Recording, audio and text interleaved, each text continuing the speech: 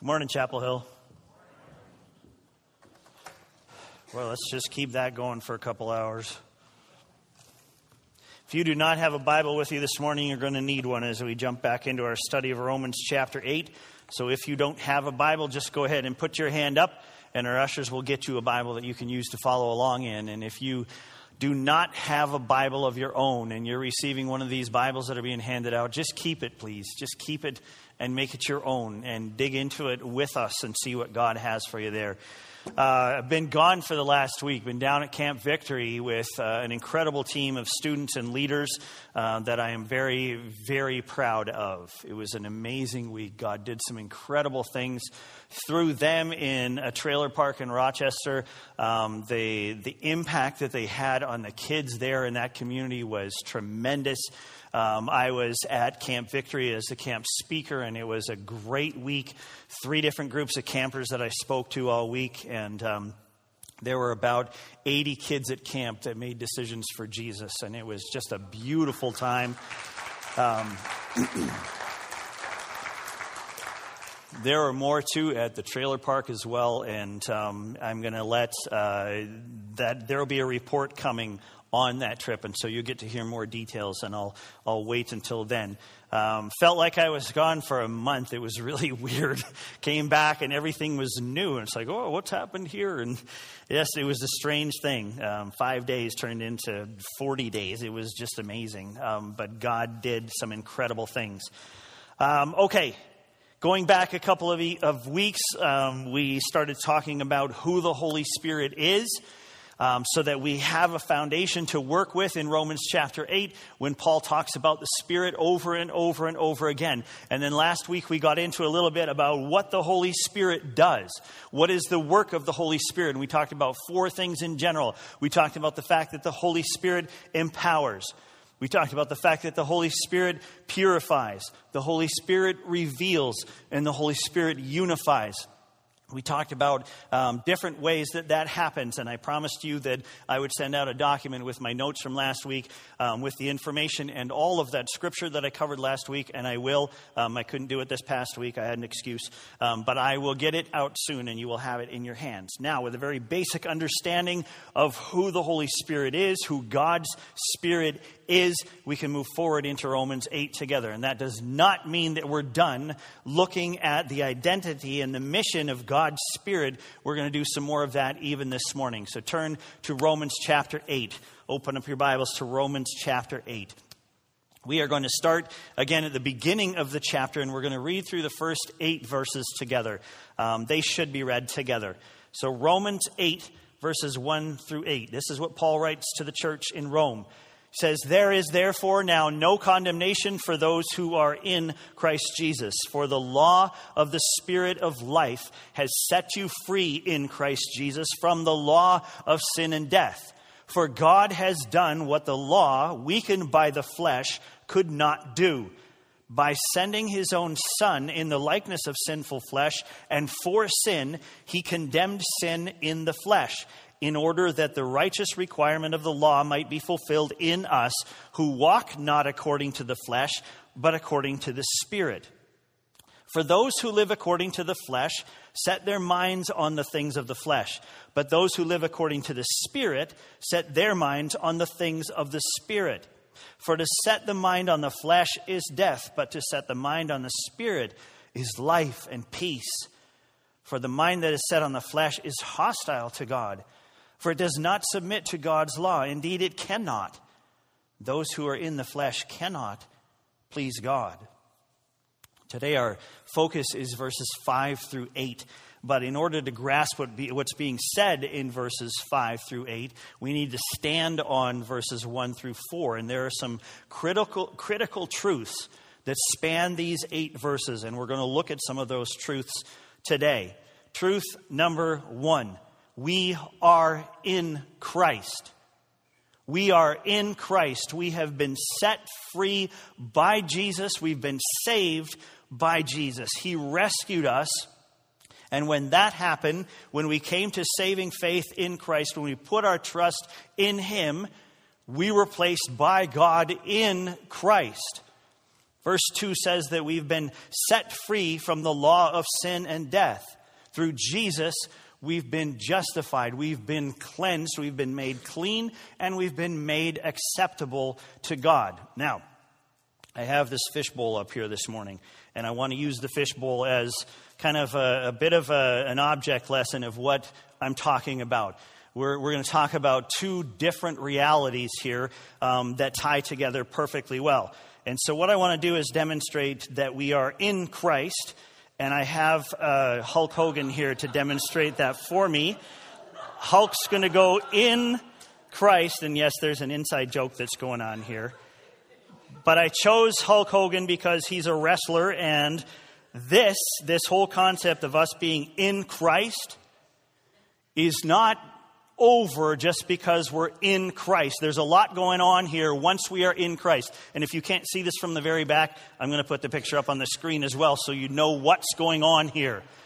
Hulk Hogan is in Christ right now, and it's a wrestler because even when we're in Christ, there are things that we wrestle with. And Paul is addressing that here in Romans chapter 8, that there is some wrestling going on even though we are in Christ. And I'll come back to this in a little bit and talk about what happens in Christ, in here. I'll talk about what this means. This is our position. We are in Christ as we become followers of Jesus Christ.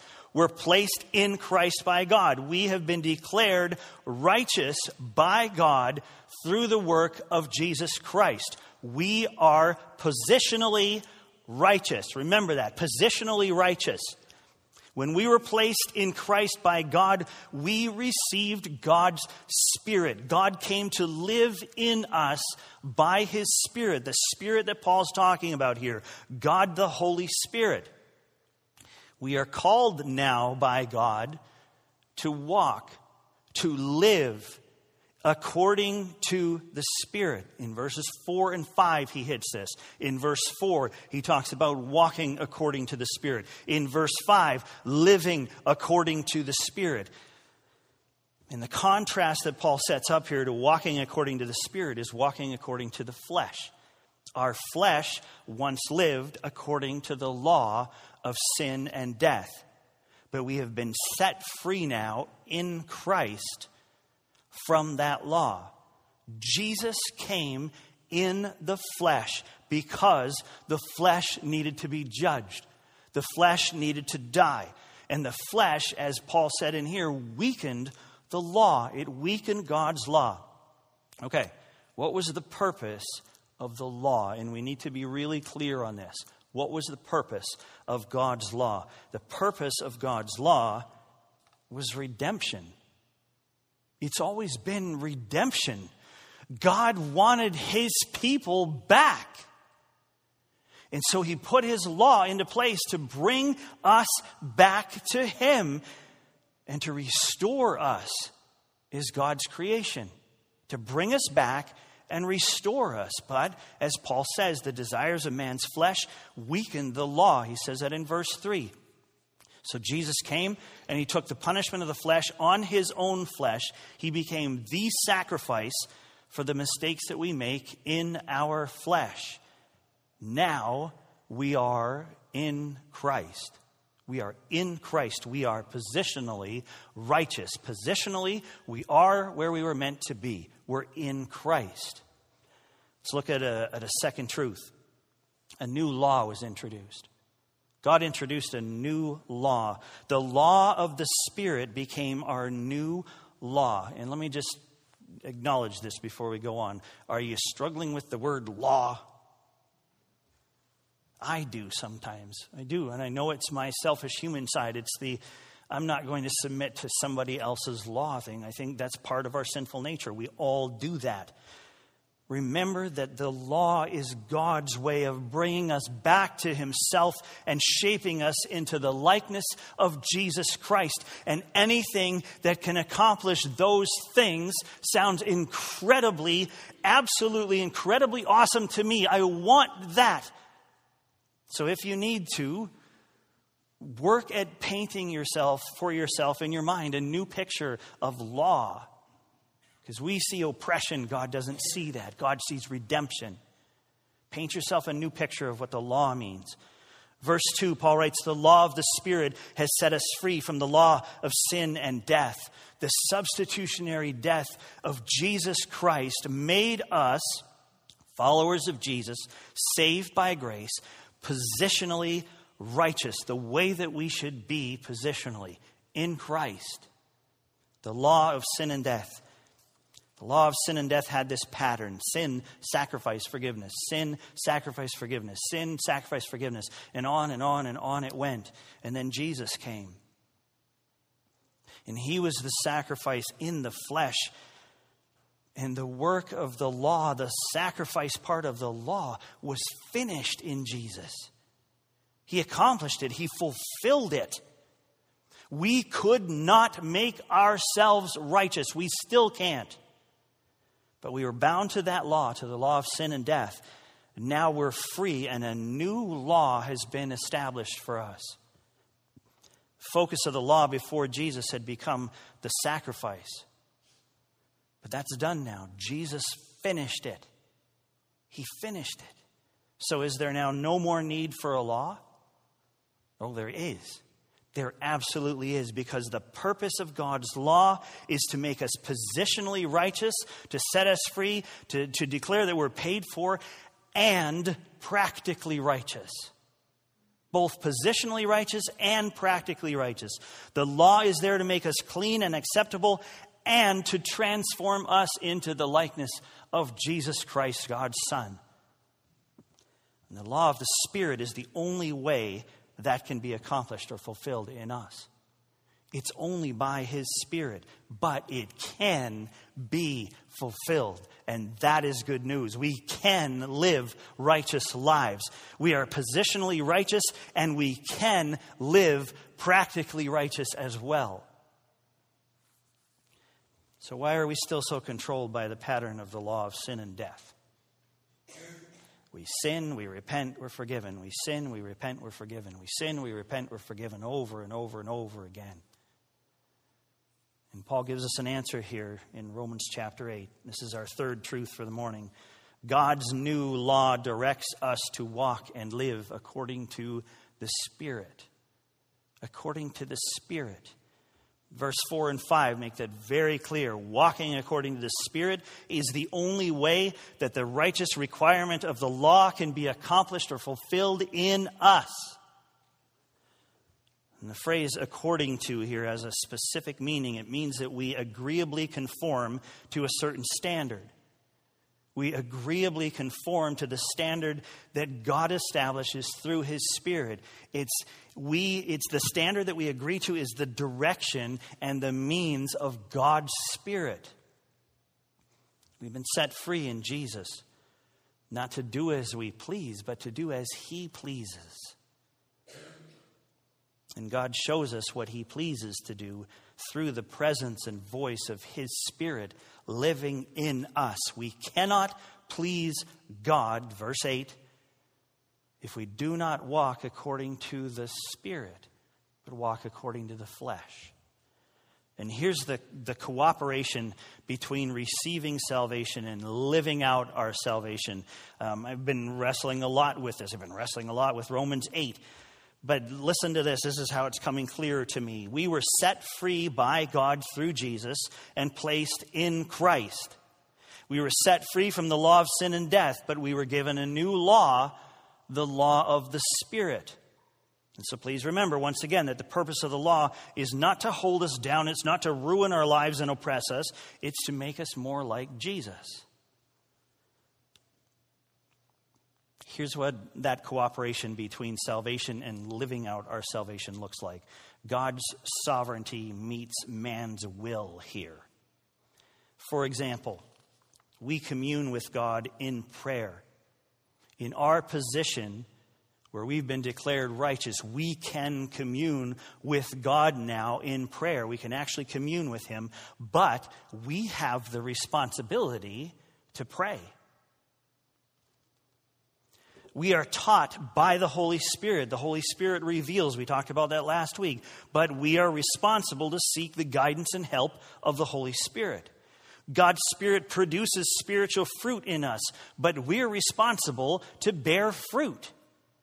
The Holy Spirit guides us into God's will, but we're responsible to live according to God's will.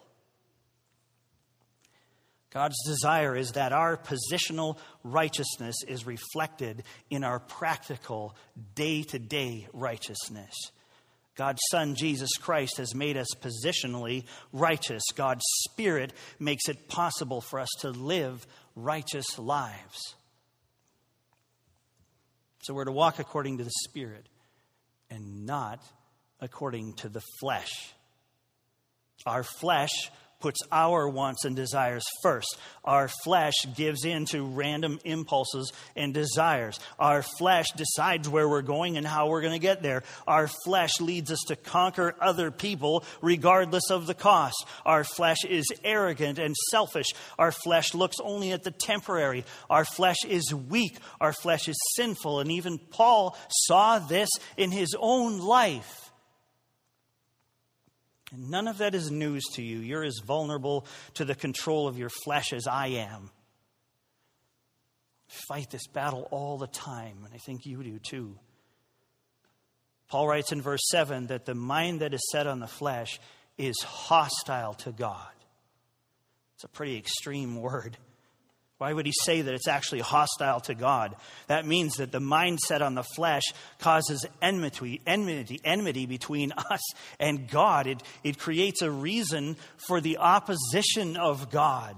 I don't want that. I don't want the opposition of God. Do you? So God directs us to walk according to the Spirit.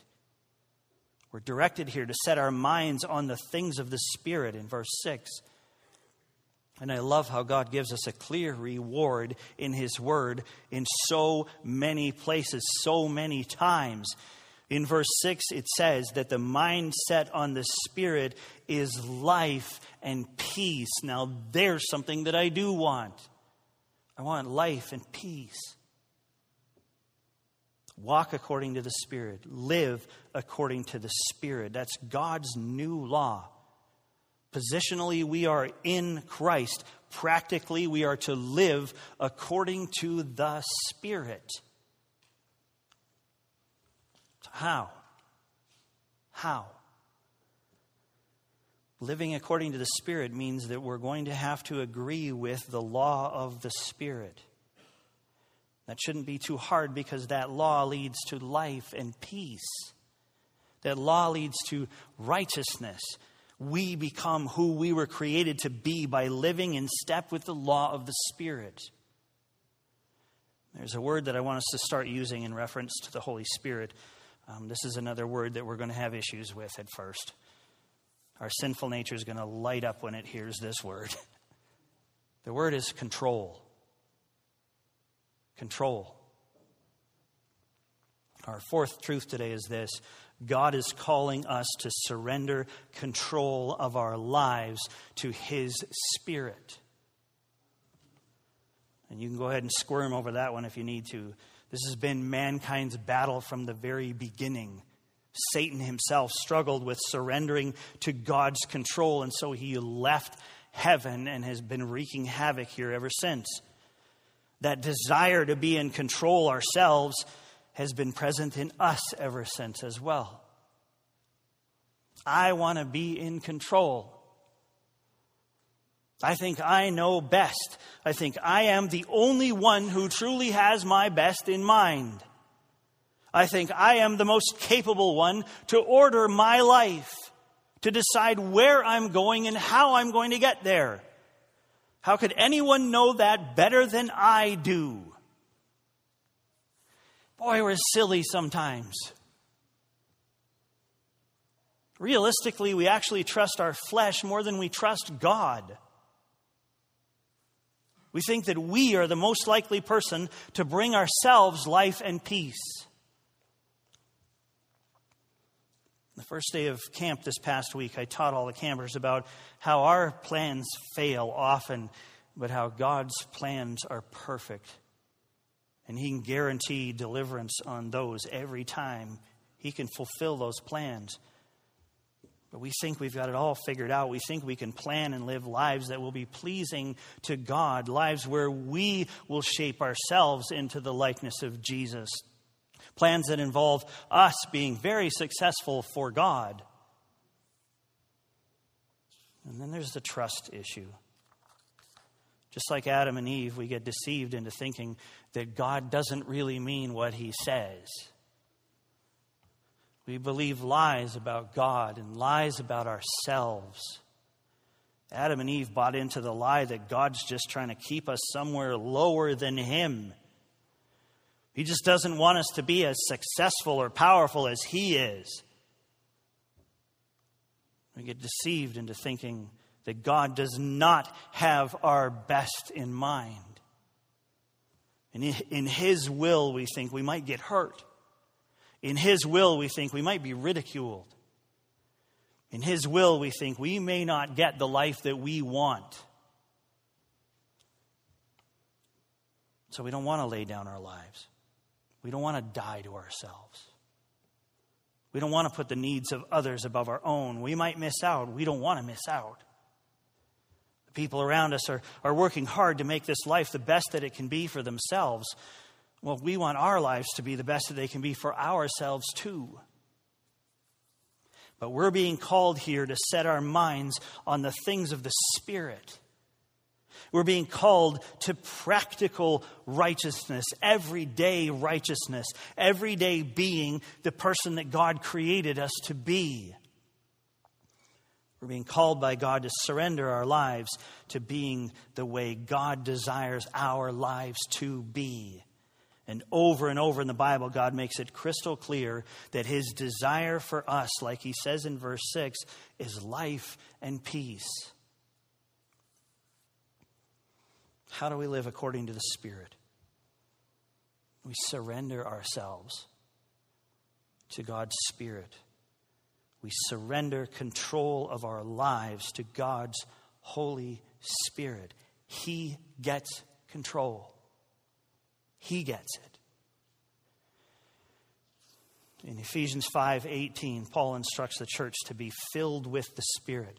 He says, "And do not get drunk with wine, for that is debauchery, but be filled with the Spirit." And that whole passage in Ephesians 5 has to do with walking wisely. Paul writes about understanding the will of God for our lives. How do we understand God's will for our lives? We live according to the Spirit, and the Spirit will reveal that to us. The Spirit will guide us along the path that God's designed for us. The Spirit will carry out practical righteousness in our lives. We'll live the lives God designed for us to live. Paul very intentionally contrasts drunkenness with walking according to the Spirit. And I think he chose to mention drunkenness because being drunk has to do with control. When we're drunk, we give up control. The alcohol takes over. Paul's instructing us to let God's Spirit take over. God's Spirit will lead us to life and peace. Drunkenness obviously will not, but the point Paul's making has to do with control. Control. And Paul's instruction to be filled with the Spirit is very interesting. His words are definitely a command. Be filled with the Spirit. This is something that we have to do in order for God to shape us, in order for practical righteousness to be fulfilled in our lives. But Paul adds some very enlightening perspective on the Holy Spirit and being filled with the Holy Spirit. Paul acknowledges that we have the Spirit. In Galatians 3, he writes that the followers of Jesus had received the Spirit through faith, and he challenges them with these words in Galatians 3:3. He says, "Are you so foolish? Having begun by the Spirit, are you now being perfected by the flesh?" This is what Paul's writing about in Romans 8. We're to surrender ourselves to being perfected by the Spirit in this life, day upon day upon day.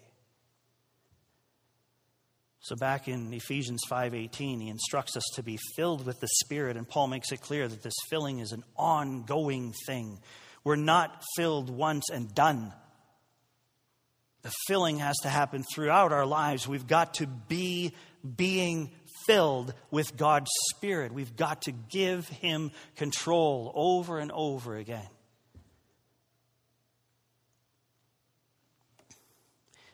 Back to the fishbowl and Hulk Hogan. We are placed by God in Christ when we come to saving faith in Christ. We are placed in Christ. But the battle here is not about just being placed in Christ and being positionally righteous. It's what happens in this space. It's what happens to us in Christ. It's the environment around us. It's the atmosphere around us where the battle for control goes on day after day after day. Is it the flesh that's going to control us? Or is it the Spirit that's going to control us? And we've got to fight for this. We have to fight to give up control of this space around us in Christ and become more than just positionally righteous, but practically righteous as well. So that struggle goes on and on and on. That space around us in Christ is space that we are to intentionally fill with the Holy Spirit and His control. I've done a lot of studying and wrestling over this concept of being filled with God's Spirit. It's a necessity for us to walk according to the Spirit. We've got to be filled with God's Spirit. And I want to share a few quotes with you as we close the message today. There are many who put spiritual concepts into words better than I do. These are from an author named W.A. Griswold. He's an author who wrote a book called The Baptism, Filling, and Gifts of the Holy Spirit, wrote it back in 1973, I think. I appreciate the way that he addressed Paul's commands to be filled with the Holy Spirit and walk according to the Spirit. About the filling, he says this. He says in Ephesians 3:19, the Lord takes possession of the heart, soul, and life, filling the whole personality. It is thus the verb is used in Ephesians 5:18. To be filled with the Holy Spirit means for us to be so controlled and motivated with the presence and power of the Spirit until our whole being is one perpetual psalm of praise and service to God. And we'll talk more next week about the result of being filled with the Spirit. Being filled is an ongoing process. And Griswold relates the filling of the Spirit to climbing this chain of mountains. One after the other, we climb to the top and we have that filling experience, but there's another mountain to climb, and another mountain to climb, and another mountain to climb. And we're blessed with His filling at each peak along the way. Griswold addresses the topic of a second blessing. There are some who believe that we do not receive the Spirit until sometime after we have been placed in Christ. I like how he addresses that thought, and I'll close with this quote from him about receiving and being filled with God's Spirit. This is what he writes. The gift of the Holy Spirit is for us when we repent, believe, trust, and are saved. Jesus bestows the Holy Spirit without measure. The Holy Spirit is a person. He is here, all of Him. His possession of us may be partial, but our possession of Him is total. He is with His saved always, fully, completely, eternally. But we deny Him ourselves. We refuse Him access to all of the compartments of our hearts. We keep Him out of so many areas of our lives.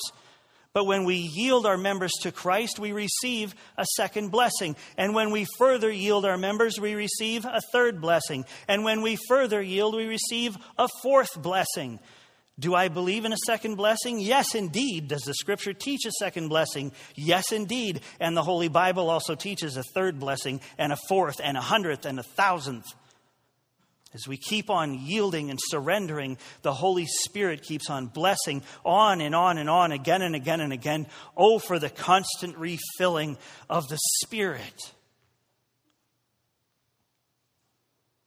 Oh, for the constant refilling of God's Spirit. So that we can walk according to the Spirit. So that we can live according to the Spirit. And may God help us set our minds on things of the Spirit. And in Him find life and peace. I'm going to ask the ushers to come now so we close our time together here. Let's pray together as they come.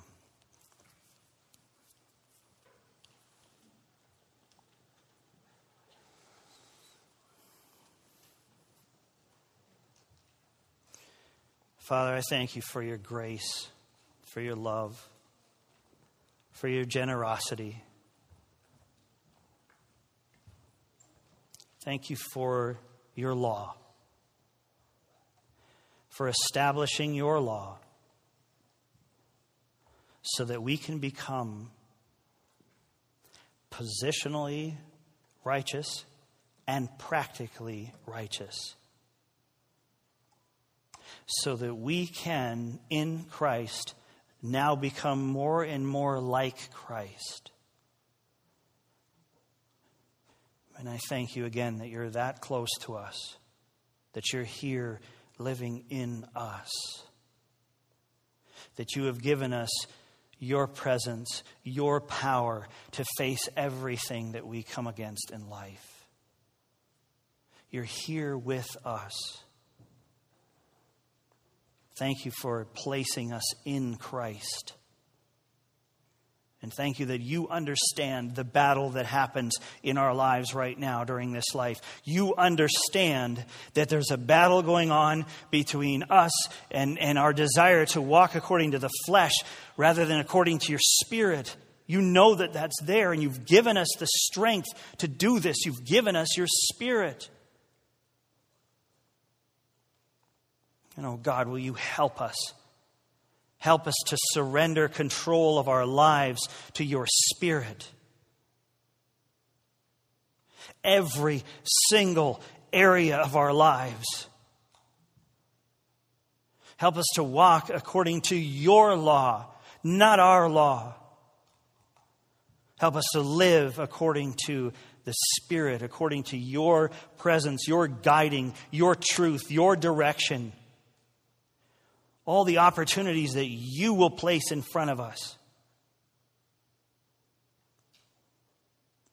so that we can become practically righteous. We can become more and more like Jesus every day. And God, we want to meet you here in the middle. We want to meet you in this space where we're in Christ. We want to surrender control. We want to be obedient. We want to walk with you according to your Spirit, and in that find the filling of your Holy Spirit, who will do his work in us. God, I pray for each one in our church, myself included, that day after day after day, we would embrace the law of the Spirit and allow you to do what you want to do in us. Father, forgive us for our selfishness, for our pride, for keeping you out of areas of our lives. We surrender to you. Will you help us surrender tomorrow and the day after that and the day after that and the day after that, so that we can allow your Spirit to take control. We can be filled with your Spirit and go into the life and peace that you have for us. Thank you for loving us. Thank you for being here with us, for giving us your Spirit. We give ourselves to you once again in the name of Jesus Christ, your Son. Amen.